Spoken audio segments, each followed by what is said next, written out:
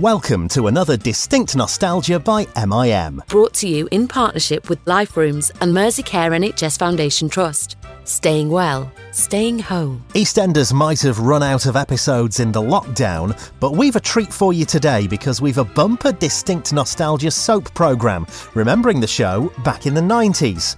MIM's Ashley Byrne has brought together Mark Homer and Andrew Linford, who played Tony Hills and Simon Raymond in the show in the mid-1990s. They've been talking candidly about joining the soap, playing the show's first bisexual storyline, and what it was like to work with some of EastEnders' most iconic characters. If you're an Enders fan, you'll really enjoy this. God, I can't believe it's the 1990s and it's 20-odd years ago since Andrew Linford was playing Simon and Mark Homer was playing Tony Hills in EastEnders. Welcome, guys. Thank you very much indeed for joining us on Distinct Nostalgia. Grief, I mean, just first of all, Andrew, can you believe it's 20-odd years ago, or 25 years ago, isn't it, since you first starred in EastEnders?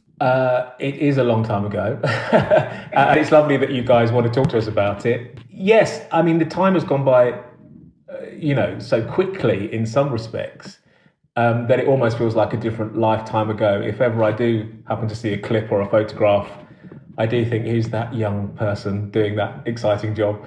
But in some ways, it does seem like yesterday as well, because it was obviously such a very big and important part of my life, and I know Mark's life as well, that it's also vivid. So it is kind of right there. And, I think your life sort of falls into before EastEnders and after EastEnders in some ways. So, it is a while ago, but it's something that still seems quite fresh in our memories, I think.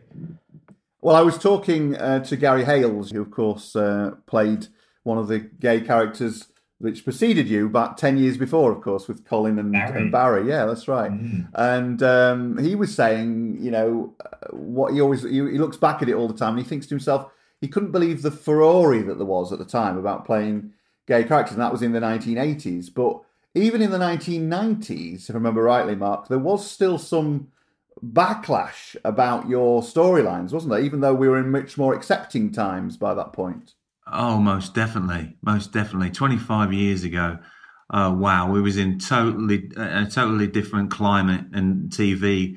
I remember when the Blackpool episodes, I'm sure we'll go on to speak about those, but when they came out, there was, on the tabloids, front page of the tabloids, it was like, get this scum off our TV and things like that. Just horrendous stuff. And thank God that we're here now. And it was kind of the start of a big thing, really. And I don't know about Andrew, I'm sure he's the same. I'm privileged to be involved in storylines like that. I really am. Yeah, I mean, I think it does seem like a different time and different era. And I think, people always kind of refer to what we were doing as like the gay storyline. Really, it was a bisexual storyline, really, because it was, as much as I hate to say this, it was really kind of Tony's story, that my character obviously became part of, and then other stories then started to develop. But it was really the first time a young bisexual male character had been on any mainstream program, and the kind of confusion aspect, and then of course because it was brilliantly set up and the way it was written, that he kind of left the bombshell of the show for her brother character, made it all the more kind of like soap sensation type thing. But alongside that, there was a serious kind of, theme and a message that obviously was really important, that it was on the telly in 1995, 96, when that had never really been explored before. I was a bit upset about the reaction to some of it. The Blackpool kiss on the pier at 2:00 in the morning, very cold, very freezing. But just the reaction on some of the tabloids and things like that, because it was a culmination of about a good year's worth of storyline, and people were sort of making the kiss that's like a really big thing, and that it shouldn't be as long. It got cut down. I mean, I think the kiss was about 9 seconds, and it got cut down to about half a second. Was that your wishful thinking? It was 9, or maybe 10. No, but the point was, in that same episode, my sister was spiked. Her drink was spiked. There was violence. There was punches on the beach, and all sorts of things that go on in soap. But none of that got picked up at all. It was all about this kiss, which was frustrating. But do you know what? I get so many people talking about Blackpool. It's unbelievable. It's really special. And I know, and Andrew's probably the same. I do every now and again get people come up to me and say, because of those storylines, I came out to my parents, and that is just a very special thing to be involved in. I'm going to mention this later and come back to the bisexual thing, but I'll mention it now. Because it's personal as well. It had a big effect on my life. Your character in particular had a huge effect on my life because I was a 23, 24-year-old budding journalist. And of course, Tony was a newspaper reporter, wasn't he? So there was a connection there. And also I was bisexual. And, it was, as Andrew said, it was the first time really bisexuality, as it were, had been tackled in soap. What I find quite sad about it, though, was and still to this day we've got a problem with it, people don't tend to refer to it in the soaps as bisexual. Everyone thinks as gay or straight. But having said that, that's probably a reflection of real life, because I can still say to people in my family now, I'm bisexual, and they think, oh, no, you're just gay. Because I'm in a gay relationship. It's like, oh, you're just gay, you're just gay. But I thought your depiction of Tony was so realistic. And the fact that it wasn't, I think certain elements of the gay community felt as though Simon and Tony were a little bit sort of, I don't know, you in some respects you were too normal, as it were. And some people there was a bit of backlash, wasn't there, from elements of the gay community who thought that. But I thought you were really real. I thought it was excellent. So there you go. There's my feedback. Well, thank you. And that's what we were going for. We were going for reality, and we was going for. When I first came onto the square, I was like, trying to beat people up and trying to, just to tear away, really.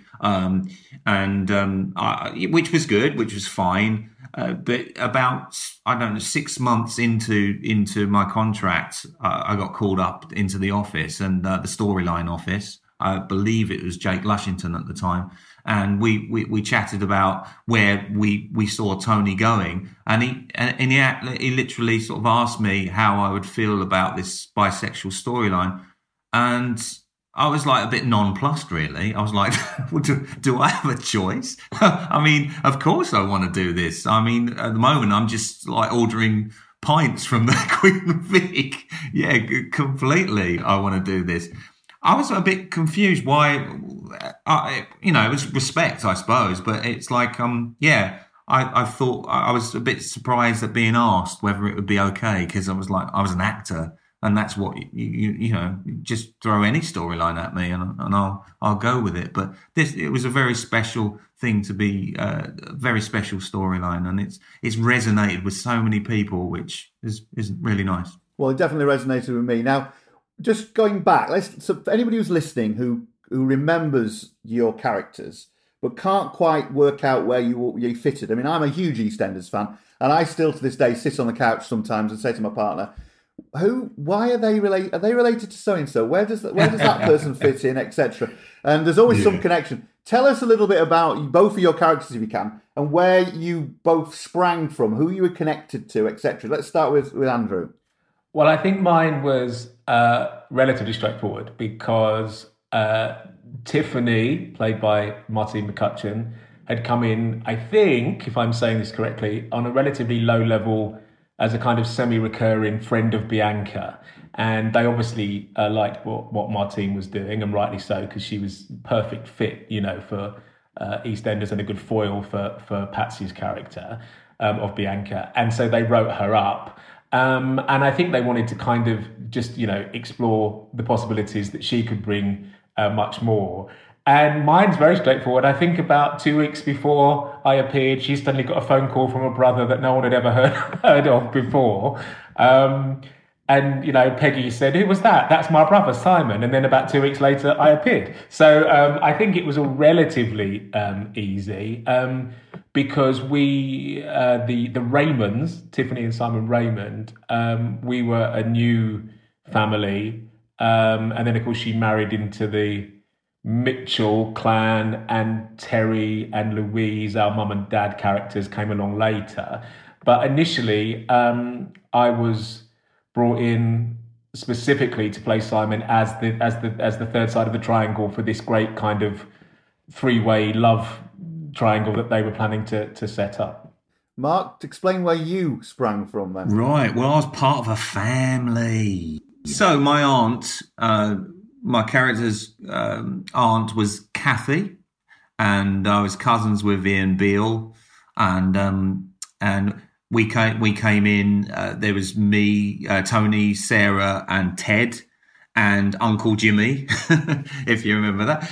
And I've never heard of Uncle Jimmy. Who's that? Yeah, there was an Uncle Jimmy. He was an Irish chap, and he didn't last for very long. I think for about 3 weeks. But yeah, we came from the hills. Were sort of travelling all over, and apparently we had been sort of living in Norwich. And I remember going for the audition and them saying, "How's your Norfolk accent?"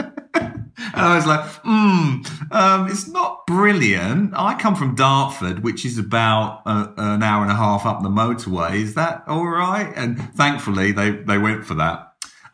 But in terms of characters, yeah. So there was Kath, there was Ian Beale, and the Beales and the Hills were family. But I think, Mark, I'm right, aren't I, in saying, over the years there had been. Obviously, there'd been reference to the fact that she was Kath Hills before she got married. And I think there was reference to Ted along the way. And there was this kind of brother that no one had ever met before. So I think it had been sort of drip-fed in over a period of time. And then they decided a little bit like you, though. I mean, probably a month before. Probably a month before. It wasn't that long, I don't think. But yeah, so we came in as a family, and I was, like I said, I was a bit of a tearaway. I was overprotective of my religious sister, Sarah. And I remember one of my first scenes was around this dinner table with them all, really, with obviously Adam Woodyard, and there was Gillian Telforth, Barbara Windsor, Michelle Collins. It was just incredible because I'd been a fan for so long, to be sitting around a table with all these people and having to, be required to act as well. It was just a stunning sort of one of my first scenes. Yeah, really good experience. Fabulous. So we've established where you came from, which is great, because it's sometimes confusing to people thinking, who was that and whatever. So that's great. So when did you two first set eyes upon each other then, in terms of the, first of all, as professionals? Had you worked before with each other? Was this the first time?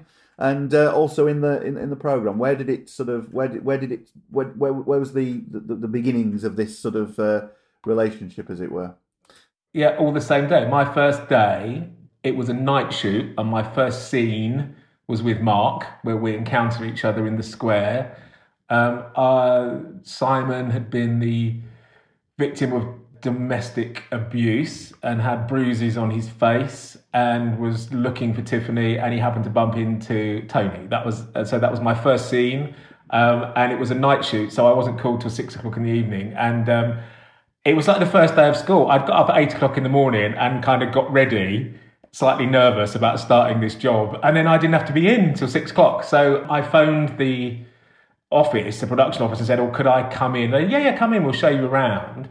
And I think Mark had been in shooting other stuff during the day, because he'd been in the show for about 6 months before me, I think. I think it was 6 or 7 months. Yeah. Right. And so it gave us an opportunity to say hello, in the daytime before we walked on to the square that night. It was a scene on the square.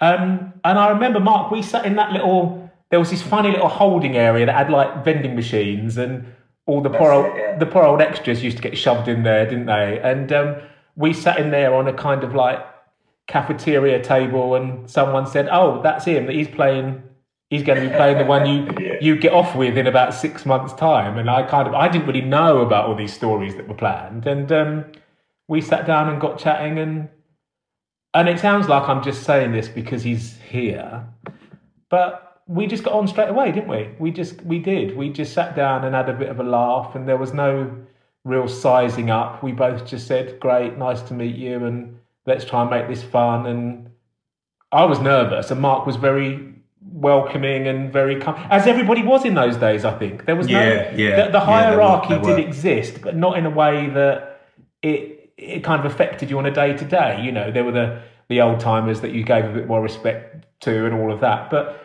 kind of in our gang, everyone was very accepting of new people, and we just kind of got on with it, didn't we? Yeah.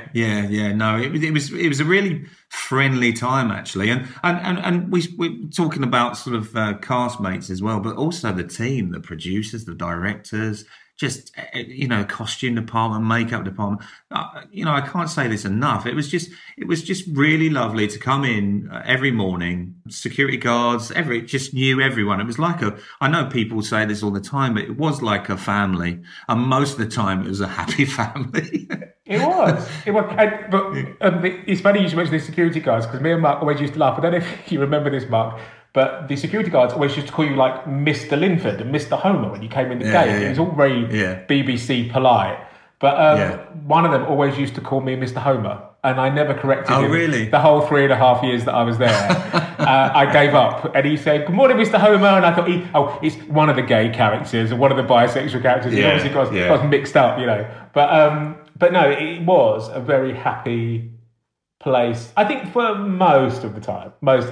Yeah. I mean, look, we were doing so many episodes. I mean, if you were involved in a storyline like we were, then you were there all the time. And I was just lucky to be with Andrew and to be with Martine and to be with people that we really clicked. We really had fun, but we was also, hard workers as well.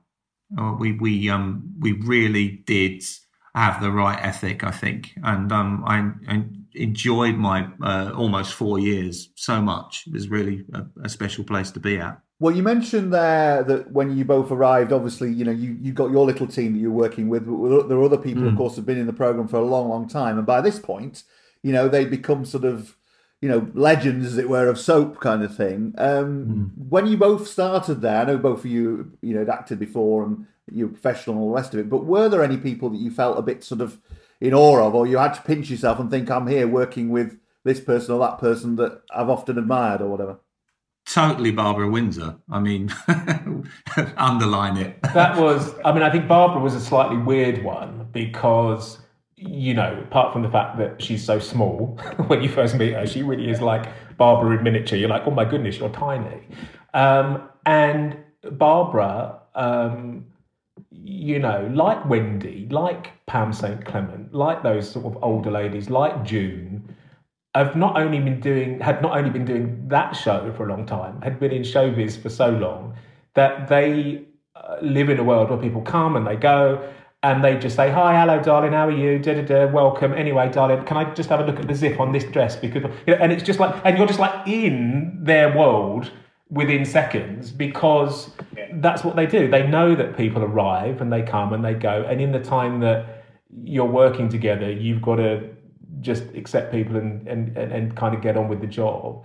My first day, actually, I'm just remembering this as we're saying it. When I was being shown around in the afternoon when I'd gone in early, a lot of people were on location filming Arthur Fowler's funeral at Watford Cemetery.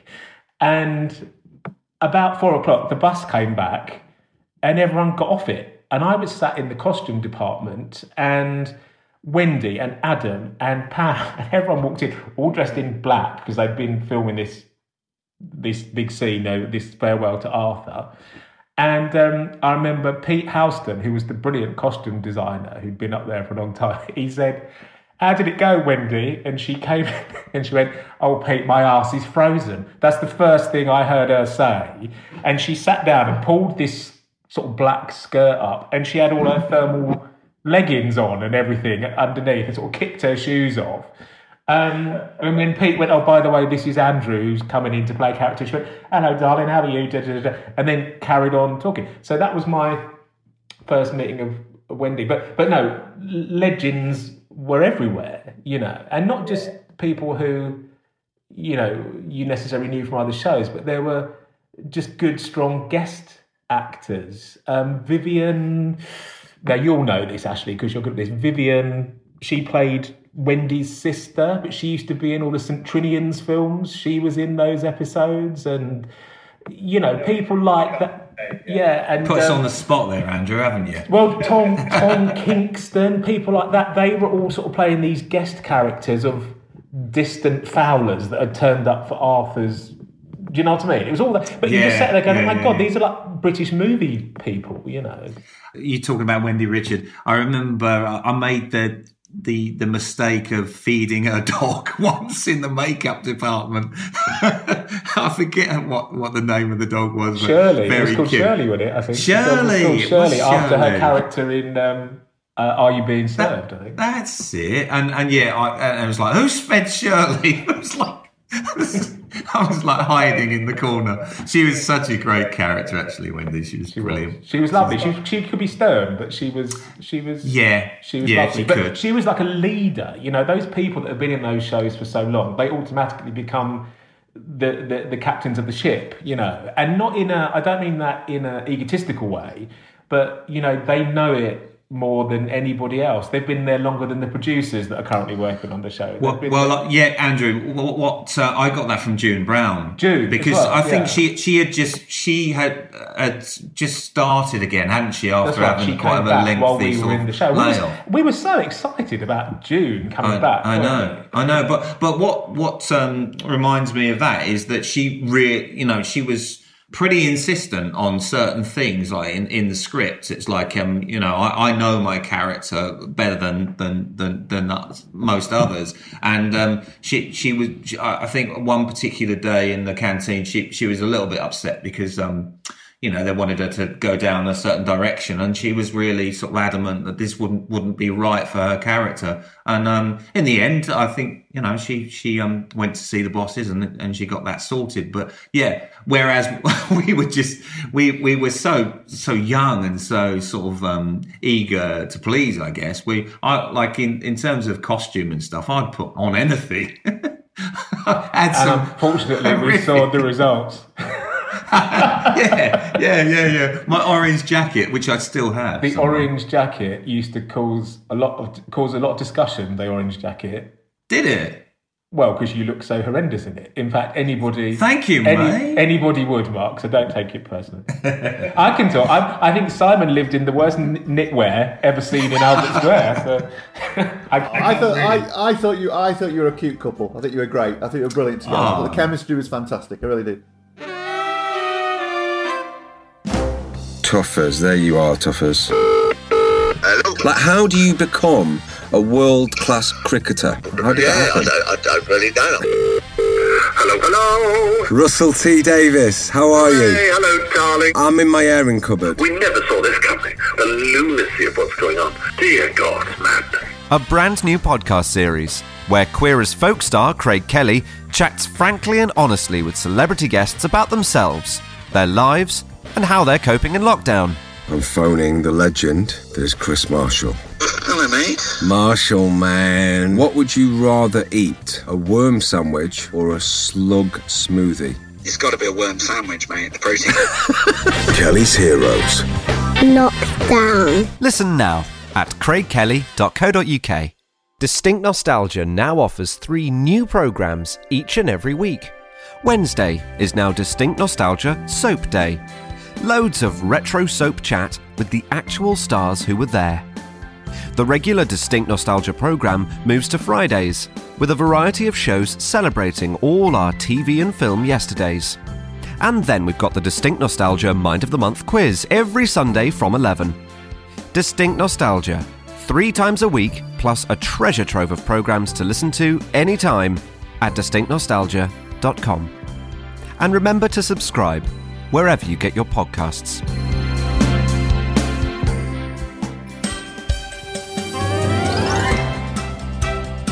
Let's talk a little bit more about the actual storylines then. So you both came in, you got your parts, you knew where you were and your families and whatever. You've been told that something was going to happen at some point. How did that preparation go? Because you mentioned earlier on, Mark, that the backlash that there was. But even to this day, if you go on forums and different sites and things, and you encounter people who've come across TV storylines about men going off with other men and still being married, etc. The hatred is ridiculous. There's lots of people who just do not understand how somebody can go from being in a straight relationship and cheat on their girlfriend or wife or whatever with another man, as it were. You know what I mean? It's still to this day, there's a lot of misunderstanding of bisexuality, a lot of biphobia out there, which is still to be tackled, actually. What research or what sort of support did you get, or what did you have to do to try and understand what Tony was going through, or what was going to happen to his character? Well, there was a limited amount of research and things like that I could do, but what I would say is just the.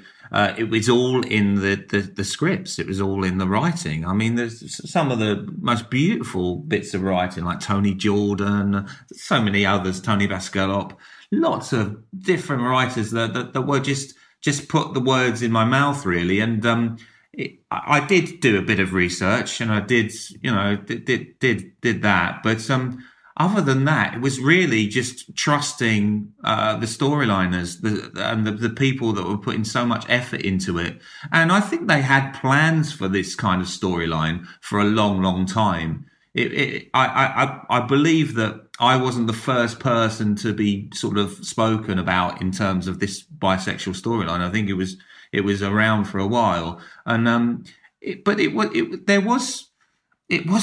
was fascinating because there was a slight pressure, because it was so important. It was so quite new at the time. I really wanted to do it right, which sounds naff, really, because of course you want to do a good job more ever you do. But I did feel an extra sort of slight pressure in making this right. And what seemed to come over, I thought, was that again, which I think was fairly authentic to people who are bisexual, and you can't.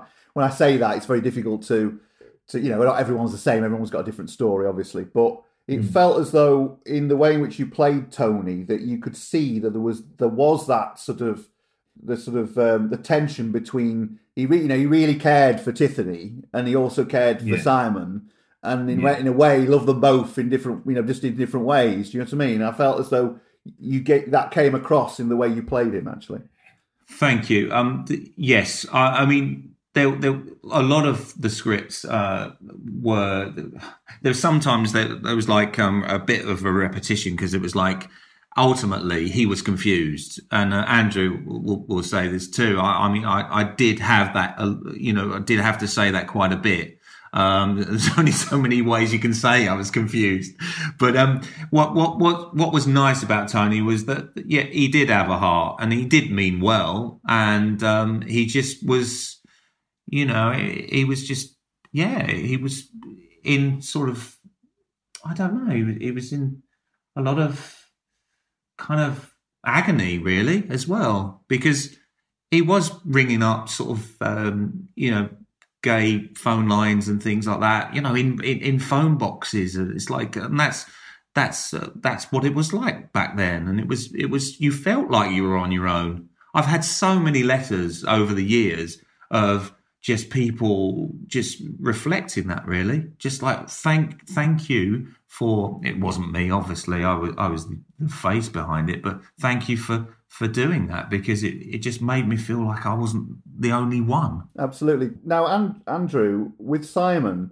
again, Simon was 100% gay, wasn't he? That was the idea. Simon wasn't bisexual at all. He was gay. Yeah. And a lot of gay men do have a problem with people being bisexual. They find it difficult. I've been in relationships where I've told my partner I'm gay, and it's ended the relationship completely because they just couldn't cope with it. Luckily, I'm with somebody now who is happy with it and all the rest of it. But I think you reflected that a little bit, because Simon would get very frustrated, wouldn't he, with Tony, in terms of how he sort of was dealing with things. Just tell us a bit about your character and how you portrayed him in that way.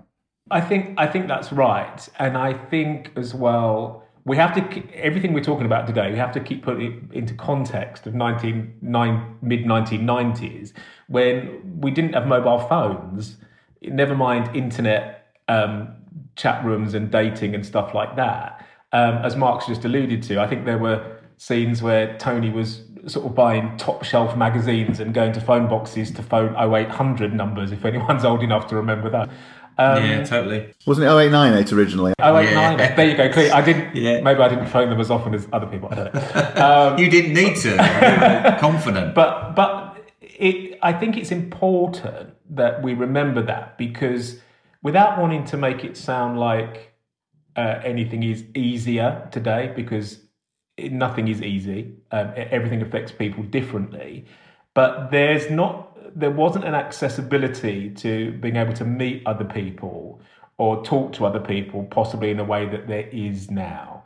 And so a lot of the scenes had to be, was Tony confident enough to walk into a gay pub or whatever, And I think for somebody like Simon, who had come out of a long-term relationship with an older man, character called Howard, although there was the domestic violence aspect to that, I think he'd sort of been living the life. He was, he lived with a gay older partner, and so I think was very adept at pubs and bars and this is my partner and all that kind of thing.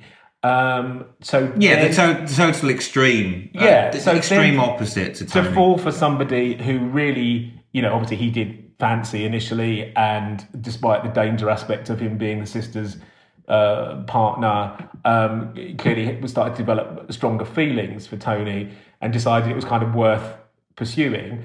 I think then was very frustrated and angry that if he was prepared to kind of, almost sacrifice his relationship with his sister, what was the big deal with Tony not just confronting us to who he was and being honest and being out and proud and all those things that sound like very 80s and 90s kind of phrases now? Why couldn't he just do that? So I think the writers were correct in trying to include that kind of slightly gay prejudice towards bisexuality and really have a young gay character kind of saying, I don't get it, because, prejudice comes from all areas of society, Indeed, and it all came to a head, didn't it, in the pub? I got a speech in the Vic. It was very dramatic. Yeah. That was a nerve-wracking day, because although I'd been there for like a year and a half or whatever, suddenly it's one of those weird scenes where you're like, oh, hello, the whole cast of EastEnders, while I do this big speech. And then running out the door, and that came out of the homophobia and the actual bullying and the bricks through the window and the graffiti and all that. I got gay bashed. That's right, and Tony, and of the pair of them, the one who got gay bashed was Tony. Which obviously confused him and upset him even more when he wasn't confident in who he was anyway at that stage. So again, what confused me more than anything was that I got beaten up by like Boys Own. They were the tiniest lot. We used to call them the boy band, didn't we? Because they cast these five lovely lads. Only one could have dialogue. All the others were extras, weren't they? So one was like the Ronan Keating, and all the others were just like, but they're all so good looking. I know. It's not what I imagined would be, but Tony could have literally squashed them, quite frankly. It was funny because I was like, at least let me punch one. and the director, I think it might have been Philip Casson at the time, was saying, no, you've got, just take it. And I was like, well, can I just all I could do at the end of the day was throw my chips at them. That I was allowed to do that, and I was like, "Oh, come on, just let me have one." But you've got to know we're being very earnest about it, and because it's important. And remember, again, context.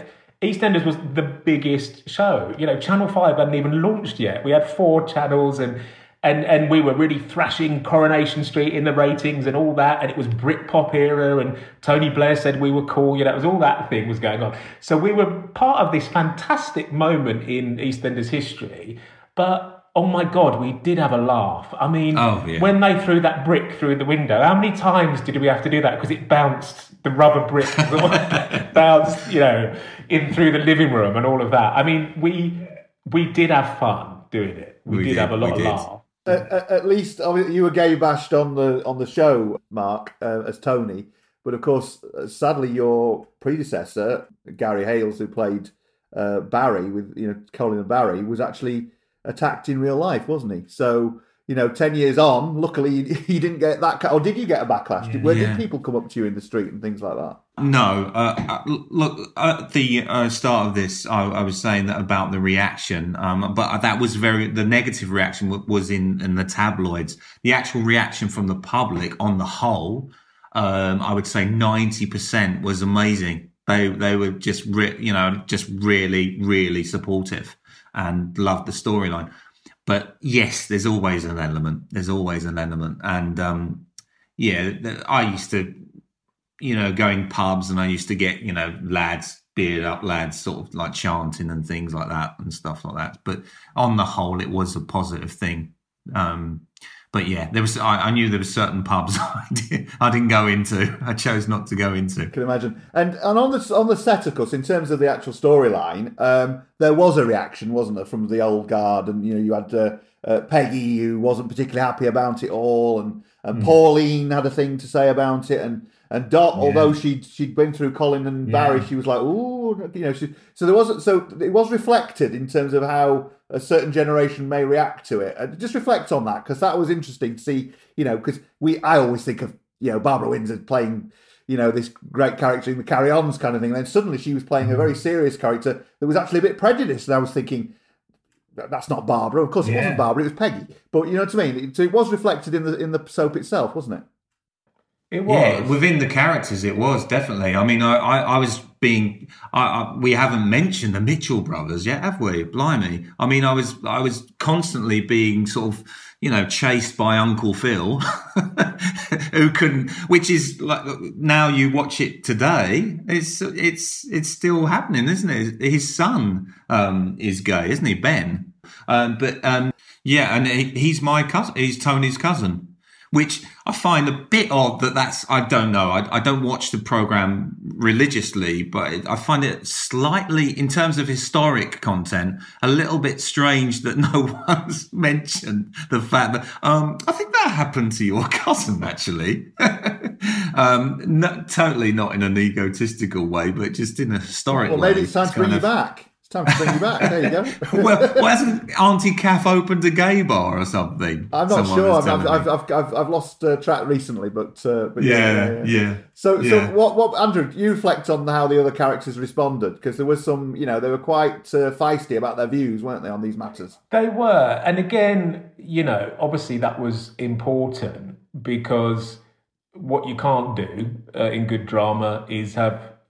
You have to have conflict, and as much as obviously the point of having this storyline was to show something and hopefully make it socially more acceptable, within the telling of it, you need to reflect all sides of the argument. And I do actually remember Barbara being a bit, I've got to do all this, not accepting, the gay or bisexual characters, and obviously she has a massive gay following, and she's one of the most brilliant, campist people you could ever meet. And I know that, she was always very good, obviously, at separating Barbara and Peggy. But there was that moment where you kind of go, oh, hang on, I'm not known for this. And how does that reflect? I think she's actually reflected on that in a few interviews, actually, where she said she was worried about that at the time. But I think in a good way, it was written... Because what we have to remember is, I think, by about this time, and I can't remember the timeline, is Grant become father to her granddaughter by then, and so there's all that crossover of. It was around about the same time. I think it was slightly before that. But so Simon is then part of that family, because he's the brother-in-law or whatever, blah blah blah. So I think that is something that was interesting to reflect on as part of the story. A gay character entering her family and being really part of her realm and what that would mean. But yeah, I think, like I say, you can't have good drama without conflict. So they had to do all of that stuff. Let's talk a little bit about Blackpool then, because that was a big moment. It was set up as a really big moment in the show, wasn't it? Tell us a bit about how that came about. And you're saying, Mark, that you were filming at 5 in the morning or something. Was that right? It was very early in the morning. It was freezing. People, used to say, "Oh, what was it like? What was the kiss like on Blackpool Pier?" It was just freezing. I couldn't think about anything else. The makeup ladies used to we go for a take, and the makeup ladies used to rush up and wipe our noses because when your nose is so cold and you've got a bit of a dewdrop, and they'd rush up, and you'd be like, "Oh my God, how romantic is this?" I know. The kiss wasn't really that long. It was just a second kiss, but we just got stuck to each other. And do you know what? Not really. I have to say, it was just part of that story. And although obviously in the script that was the big duffer because Martine's character walks up and nearly catches them but doesn't, or whatever. But the actual filming of it would just felt like another scene, really. And without wanting to make it sound like we're such cool actors or whatever, we just kind of went, well, do you know what? It's just the scene is the scene. Let's not make a big deal out of it and get on and shoot it. And I think everyone on the crew kind of approached it really professional. Yeah. And again, context. You've got to remember there hadn't been any gay characters really in anything kissing since Colin and Barry, because none of the other soaps had done it. There was Brookside, wasn't there? The Anna Friel story was happening about the same time. Yeah. So how did you both rate each other as kisses then? Andrew's rubbish. No. My lips for a second. I tell you something. Again, I'm remembering this as we do it, as we speak about it. I used to smoke in those days. Cigarettes, and I'd said to you, I promise you, I won't have a fag before we had mints, didn't we? So all I was waiting, respectful. All I was waiting for really was for them to go, great, that's it, we've got it. And I was like, where's me fags, So I remember being desperate to smoke a cigarette while I was on the pier. What can I say? Listen, I love Mark to pieces, so I could never say anything other than Thanks, mate. One of the best kisses.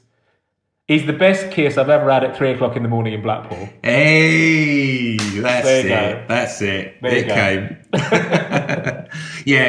I remember I got myself into a little bit of difficulty with Martine back in the day when we was in the programme, because someone said, what was it like kissing Simon? And I was like, well, do you know what? It was just the same as kissing Tiffany. It's like there's about 20 people behind you. There's a lot of pressure on you. You just do it. It's just your job.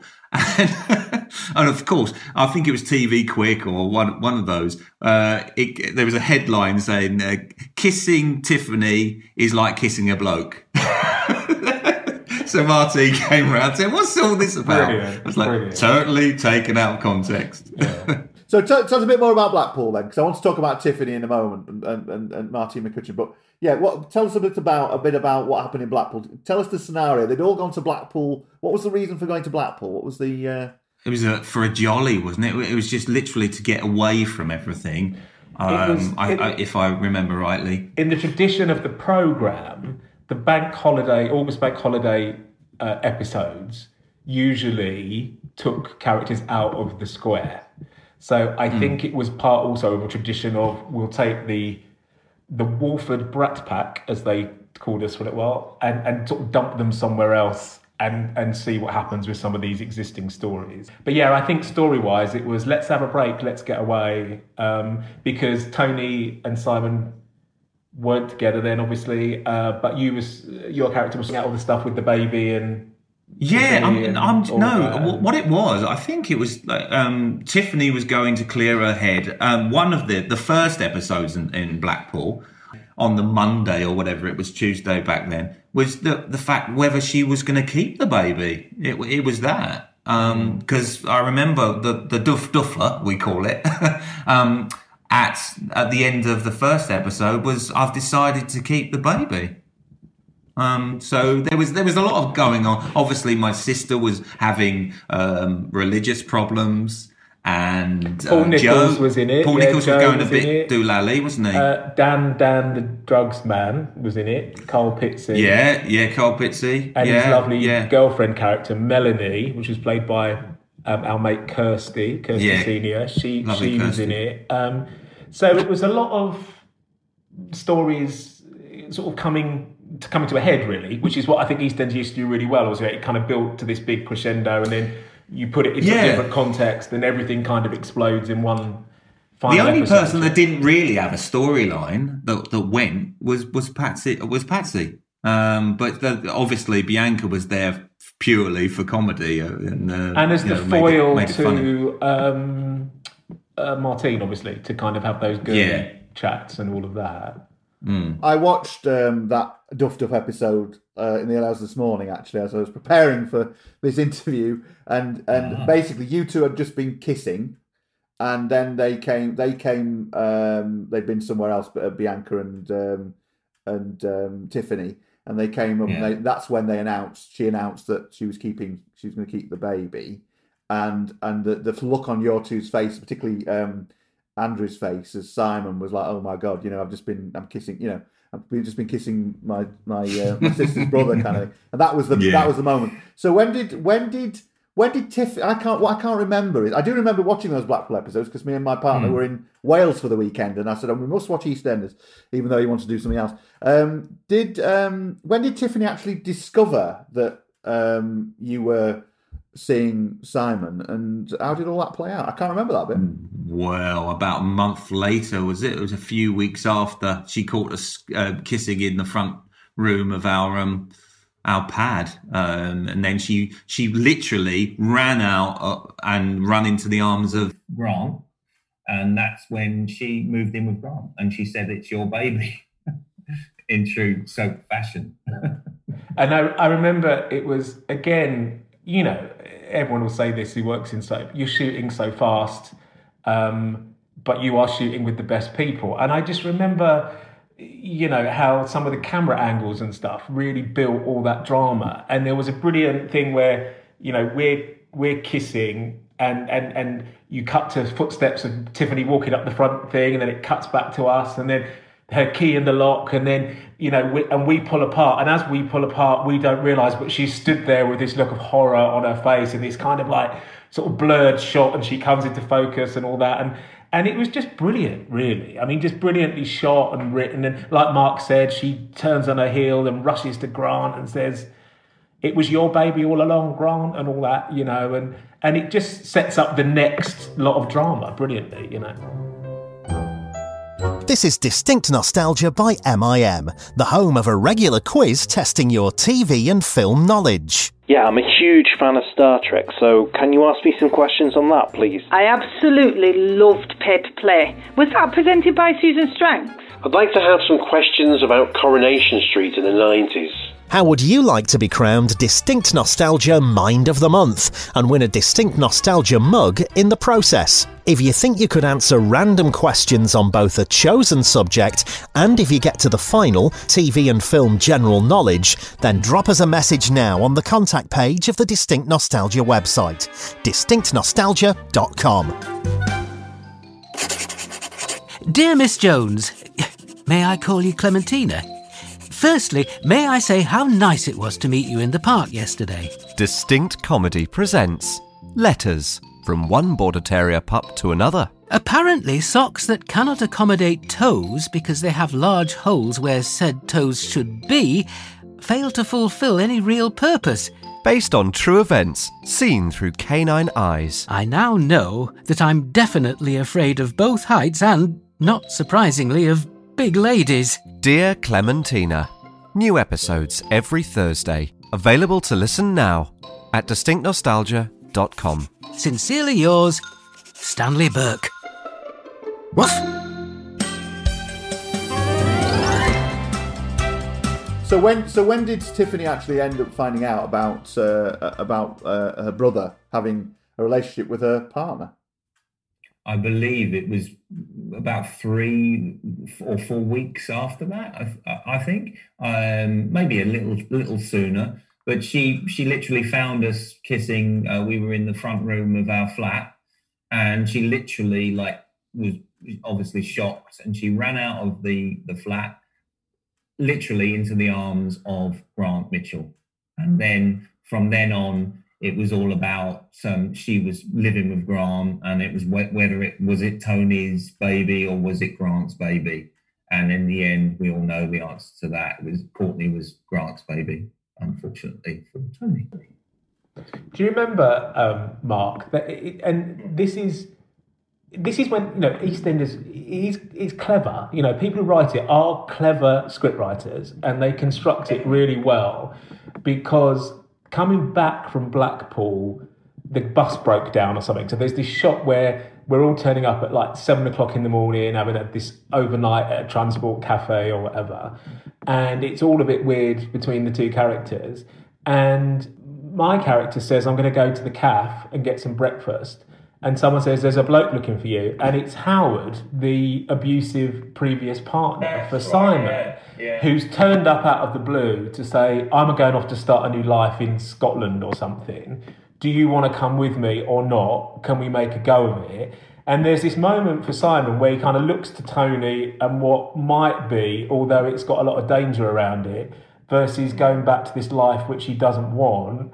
And so he says, no, actually, I won't. I've got a life here now. Thank you very much. So again, it's all these little things that you go, actually, it does make sense that Simon would prefer the difficulty ahead versus an abusive one. But they still bring that element in to make it make sense. Do you know what I mean? And I just... That adds a lot of depth to the character then, doesn't it? It does, because otherwise you'd be sitting at home going, Simon, what are you doing? Just go and find somebody who's not going to cause you all this grief, So...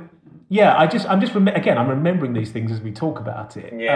But it really was well written and well constructed, and we were really lucky to really have such a massive storyline to carry ourselves, because there were no Mitchell brothers really in any of that story until it was time for them to come into it, or no Peggy or whatever. Andrew, am I remembering right?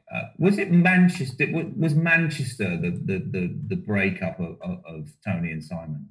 Didn't you go up to Manchester to visit a friend? We did used to laugh, because whenever it got a bit difficult for Simon, he always buggered off to Manchester, who we never saw. But he used to talk about his friend Tariq. Do you remember? We were like, who's Tariq? When's Tariq going to come into this? And Tariq, bless him, never turned up, did he? We don't know. But no. I remember we were filming something on Borehamwood High Street, and they put two palms outside a shop, and it was meant to look like a club in Manchester or something. So there must have been something happened, because Simon had another boyfriend. Simon had Chris for a while. That's it. Yeah. No, when you were away in Manchester, Tony, I remember very vividly. The episodes were directed by Sue Tully, who was Michelle, and they were brilliant. She's such a great director. And at that time, Tony got drunk with Frankie in the pub. Cyan Blake, God rest her soul. That's what happened to that. And her character was also having it off with Carol Jackson's husband, Alan, wasn't? So there was all of that. All of that thing was going on as well. I do remember a scene in which Tony, who, to be fair, if you look at the two characters, I always felt that Tony was the softer one in a way, in terms of he was a bit more emotional, really, than Simon was. Although Simon had particular views and things about being gay and all the rest of it, Tony seemed to be the most vulnerable one of the two in a way. Yeah, and he was there was a bit where I think Simon had gone off somewhere and he'd come back, and I think your relationship was in a bit of a hiatus. And Tony was really worried that Simon had gone off, had been sleeping with somebody while he was away and all the rest of it. And I think Simon did actually reveal that he had slept with somebody or something, but it didn't mean anything, and that he still wanted to be with Tony. Do you remember that? That sounds like Simon. Yeah. Do you know what? Honestly, Ashley, Mark and I talk quite regularly, obviously, and we're good friends. But when we said we were going to talk to you today, we did have a brief conversation saying, do you remember that? And honestly, the pair of us are getting terrible at remembering specific storylines and so on. It's probably because we're so old, as you mentioned at the start of the interview. Do you know what? I don't specifically remember that. I do know that, again, in the writing, they were always very kind of sensible because we were meant to be 21-year-olds or whatever. And it wasn't like we want to settle down and get married. It was like we're trying to work this out. And in the meantime, the character might sleep with somebody else or might be trying out something else. To then realise that they do actually want to be together. So again, I think it was sensibly done. So I'm sure you're absolutely right. There was all this kind of, sort of open relationship until they decided that they wanted to really settle down and be together. And do you know what?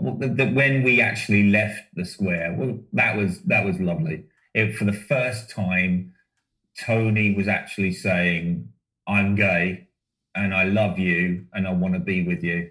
For however long Simon was in the program, that hadn't happened until then, and it was a really nice. I don't know, speaking for Andrew, but it was just a lovely end to the storyline, to the character. And it was in the laundrette because I'd said quite loudly, "I've never had a scene in the laundrette. Where does Simon do his washing? We've never set foot in the laundrette." And so they wrote our kind of final scenes all took place in the laundrette quite late at night. I remember that. That's it. And do you know what was a lovely touch? We were involved in the storyline, actually, the actual end. They did sort of ask us for our input, didn't they? And all sorts of things like that, which was really lovely of them to do. And they were really nice, touching scenes for our journey, really. I'm going to ask a bit more in a second about your leaving, but let's just reflect briefly on Tiffany. A lot of programs today, we have a lot more. There's more and more soap constantly on the go at the moment in terms of Coronation Street 5 days a week and EastEnders 4 days a week. Although of course in the lockdown not as many episodes, but generally you sometimes watch the programs now and you think, oh God, would that character really have done that?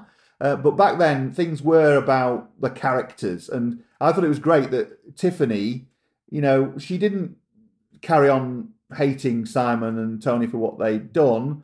She actually came round to it, didn't she? And she was eventually very supportive of their relationship. And I thought that was quite sweet in many ways. Yeah, that's right. And I think, again, referencing, how well it was constructed, although all of this had happened, and again, I might not have my timeline quite right here, but, the abusive dad, Terry, turned up again. And so you kind of think, well, these two would have to stick together despite whatever else is going on, because there's an alcoholic, abusive father who in the past we think was responsible for beating up Tiffany because she'd got pregnant or whatever the story was.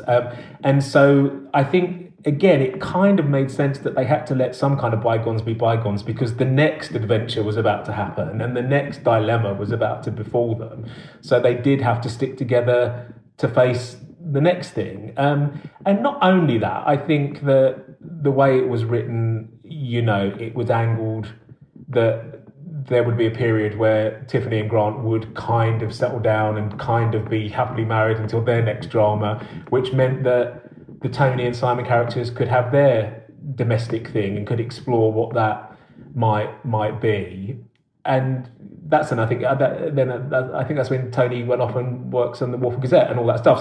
So you have to let those things kind of settle again, so the next instalments can happen for those characters. But it would make perfect sense that Tiffany would forgive and make up with Tony and Simon, particularly Simon because of their history. And also remember, her focus would then become the baby and Courtney and all of that. So that becomes the most important thing. So the other things matter less, don't they? And of course, your characters helped to lead on to two other great characters. You just mentioned Terry there, but there was also, of course, Tony's mum as well, Irene, who became a great double act, didn't they, on the show? No, they were amazing. It was funny that Andrew just mentioned Terry, Gavin Richards. When he first started, when he was in the first block, he was really sinister, like Andrew's just said. He was really dark. I think that the producers saw the comic potential in Gavin Richards and Roberta Taylor, who played my mum, and they just went with it and they flew with it. And they were just like, any scene that we were in, that they were in, it was just so much fun. It really was. And of course, they were both actors who'd been around a long time as well, hadn't they, before this? Yeah. And that they were, I mean, I think Irene was fantastic. She was, she was a brilliant character, really, really good character. Yeah. Quite missed, I think, because I think she could have carried on in the programme for a long time, really. In terms of your two characters, who decided that you were going to depart then? The storyline was over and that was it? Was it you two wanted to leave, or was it the show, or what was the reason for that? It was a change of times, really, at the programme, in the setup of the BBC and the production staff. And I think, Mark and I were sensible enough to feel like an era might be coming to a bit of an end, which is what those shows have to do. They have to kind of morph into the next stage and a fresh pair of eyes from whether it's the head of drama for the whole of the BBC or the new exec on the programme, and they want to bring their people and they want to do their thing.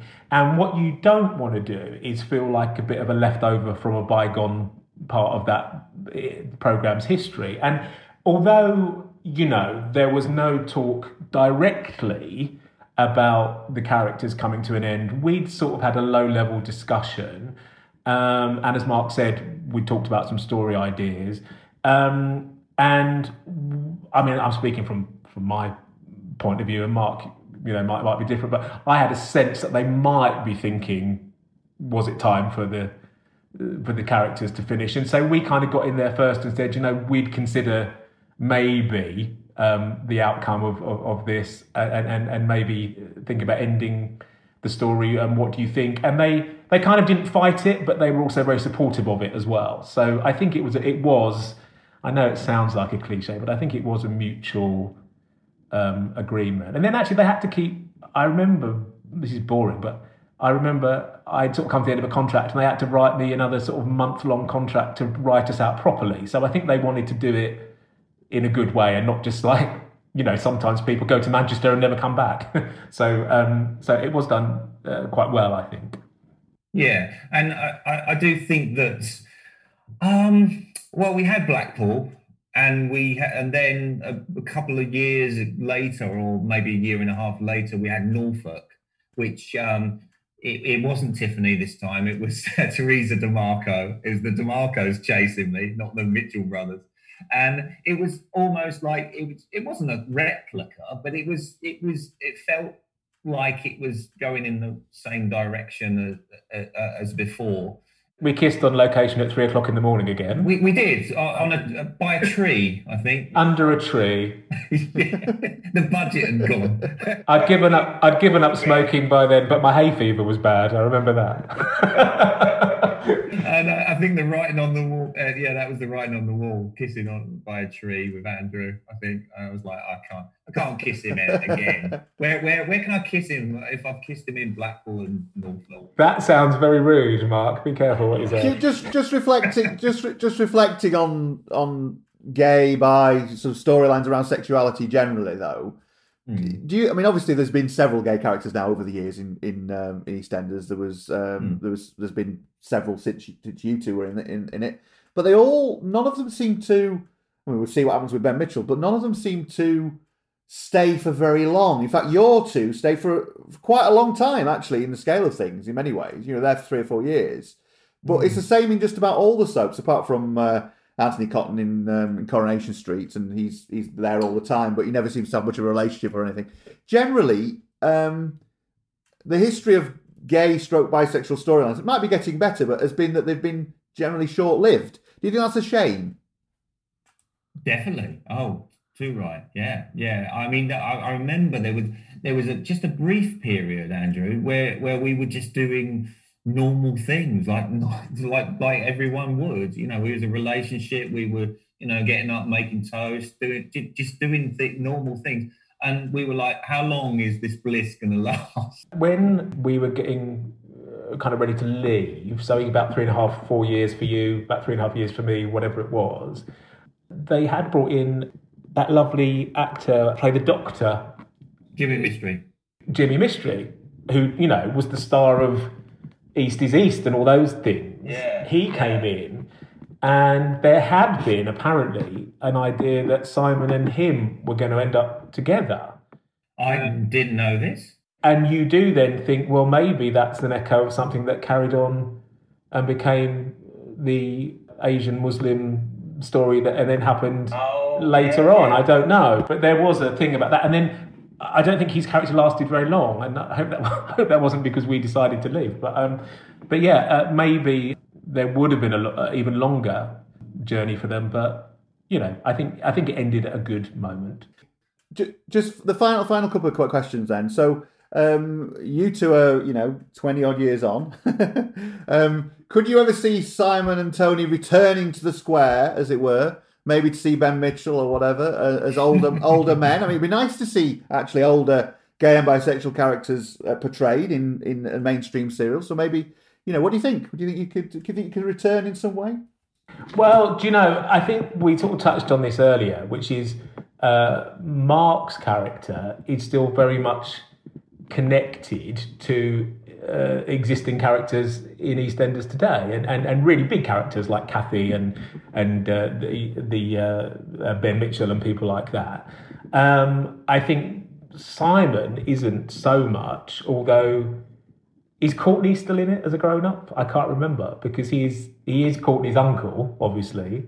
I think she was in it. I'm not sure if she still is. So my question would be is how and what circle would Simon move in? But I think that it's soap. You can do anything in soap, and you can bring people back for whatever reason. Yeah, if my Auntie Kath was brought back from the dead. That's true. The dead, then anything can happen, can't it? Yeah, no, I would. I've never said never, and we both did. We had a fantastic time on that. So yeah, I would be open to it. I'm still acting, still doing bits and bobs, films and TV and theatre and stuff. And of course, I'd be open to see what Tony has been up to, and Simon. Yeah, definitely. See, that's the difference. See, Mark's still a really great actor who does loads of really great work. I'm now working in casting, and I worked as a director and a writer before that, so I haven't really done any screen acting, certainly, or any kind of acting for about 13 years, something like that. So I'd have to... Oh, it's like riding a bike. I have to have a practice if they did ever ask us. Yeah, just put your cardigan on and you'll be away. Exactly. And look miserable. So the final inevitable question then is, just looking back on it, you both spoken very affectionately here, and this is the final question before I let you both go back into self-isolation, as we're all having to do at the moment, as it were. Yeah. When you look back on it in your careers and your lives, what impact did it overall have on you, spending that period of time in EastEnders? Andrew first. It had a massive impact and a massive effect. And again, contextualising it, it was a really big deal then. I mean, it still is a big deal now, but 18, 19 million people used to watch EastEnders religiously, which I think at the time somebody said meant that 1 in 3 people watch the work that you're doing on a regular basis. And there were these crazy moments where, you'd get 1,000 school kids turn up because you were shooting something on location. Or I remember, getting stuck in a restaurant because people were banging on the window and shouting out Simon, Simon, and had to be taken out through the kitchen, and all this kind of stuff, which sounds really kind of superstarish, but these things did kind of happen. So for a period of time, you are forced to live a very different kind of life. But in regards to the work, how wonderful to be a young actor and get people seeing the stuff that you're doing and being given this responsibility for these really great storylines written by some of the best writers and directed by some of the best directors in the business.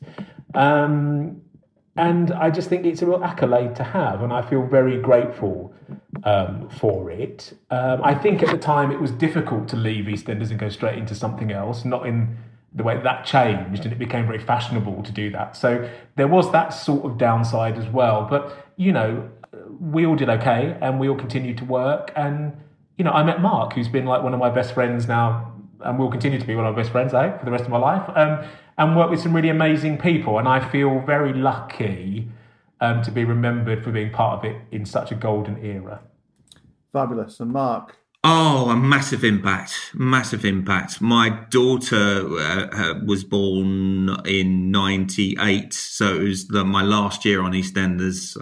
I always think of that when she was born. As soon as she was born, I came back to set and did a few scenes with the DeMarcos. I remember that really well.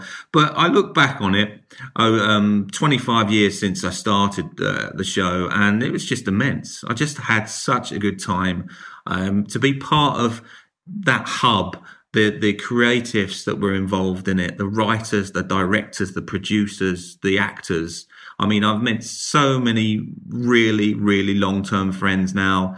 Andrew, Brian Croucher, you know, there's loads. Richard Ellis, who played Hugh, Daniela Dembiash, my sister, just people that I really hold close to my heart. And I've had a lot of different brilliant experiences on other shows since, and films and things, but EastEnders will always be special to me. It really will. And just finally, to both of you, reflecting on the fact that it's 35 years since EastEnders started, and 60 years for Coronation Street this year, but 35 years for EastEnders. Obviously, the viewing figures aren't as big as they used to be because people are doing lots of different things, lots more competition, but they are still huge, massive following it still has. What do you make of that? 35 years and still going strong. I think it's, you know, everything has to evolve, like we were saying earlier. And, you know, the actual genre of soap is something very different now because we all watch stuff, you know, in catch up. And really, soap really existed around cliffhangers, didn't it? And so the whole of the nation, what do they used to call it, the water cooler moment the next day, where everyone's like, did you see EastEnders last night? What's going to happen? Can't wait till Thursday. Well, that doesn't really exist anymore, but it still finds an audience in a new way. And I think that, you know, it's maybe drama based a bit more around sound bites and short, sharp shock kind of tactics sometimes, but that's where we are now, and maybe that will change again. And EastEnders, like Corrie and all the other shows, will go with the times, and they'll find the next style for the next era. So I think they're always going to be there. They're always going to reinvent themselves. They're great survivors, aren't they? Great survivors, the soaps. Yeah. I'm totally not surprised. I mean, you know, they always get the best writers, the best creatives. And it's hard to keep fresh, isn't it? I mean, let's face it, you know, it's hard to be original. Wasn't talking about us. Yeah, naughty boy. No, but yeah, but they seem to do it. They seem to pull it off. I was looking at the show not that long ago. I almost actually was a writer for EastEnders about, I think it was about 7 or 8 years ago. Didn't happen, close but no cigar. But it was, that would have been special. But you know, it is a very, very specific, special show that really sort of tackles so many hard issues. And it's so important, and it's still loved to the core, isn't it? Fantastic. Well, I think you've still got the chemistry. I think you could go back in as two older gay men or bisexual gay man at some point in the future. Let's do it. We were last seen in Amsterdam, I think, Andrew. So you know, we were owning a club. We could definitely do it. Too worn out to come back, probably, if they've been in Amsterdam for 20 years. Yeah. So thanks, guys. Thanks very much. It's been great talking to you. As I say, for me personally, I grew up watching you in a particular period of time, which was very reflective of what was going on in my life. So it really does mean a lot to chat to you. And hopefully a lot of other people who are listening to this will also get some of that as well, because it, people say, oh, soap, changes attitudes and lives and things, but I think it does actually. and it's been lovely to talk to you both. Same here.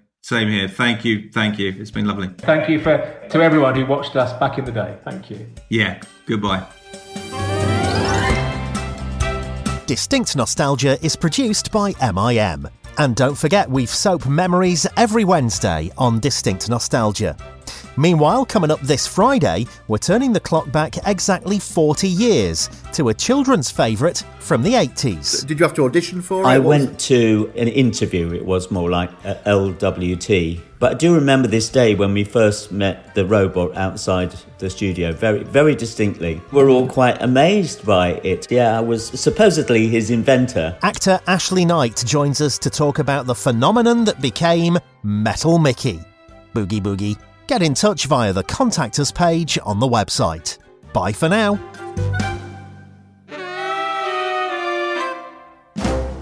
Distinct Nostalgia is brought to you in partnership with Life Rooms and Merseycare NHS Foundation Trust.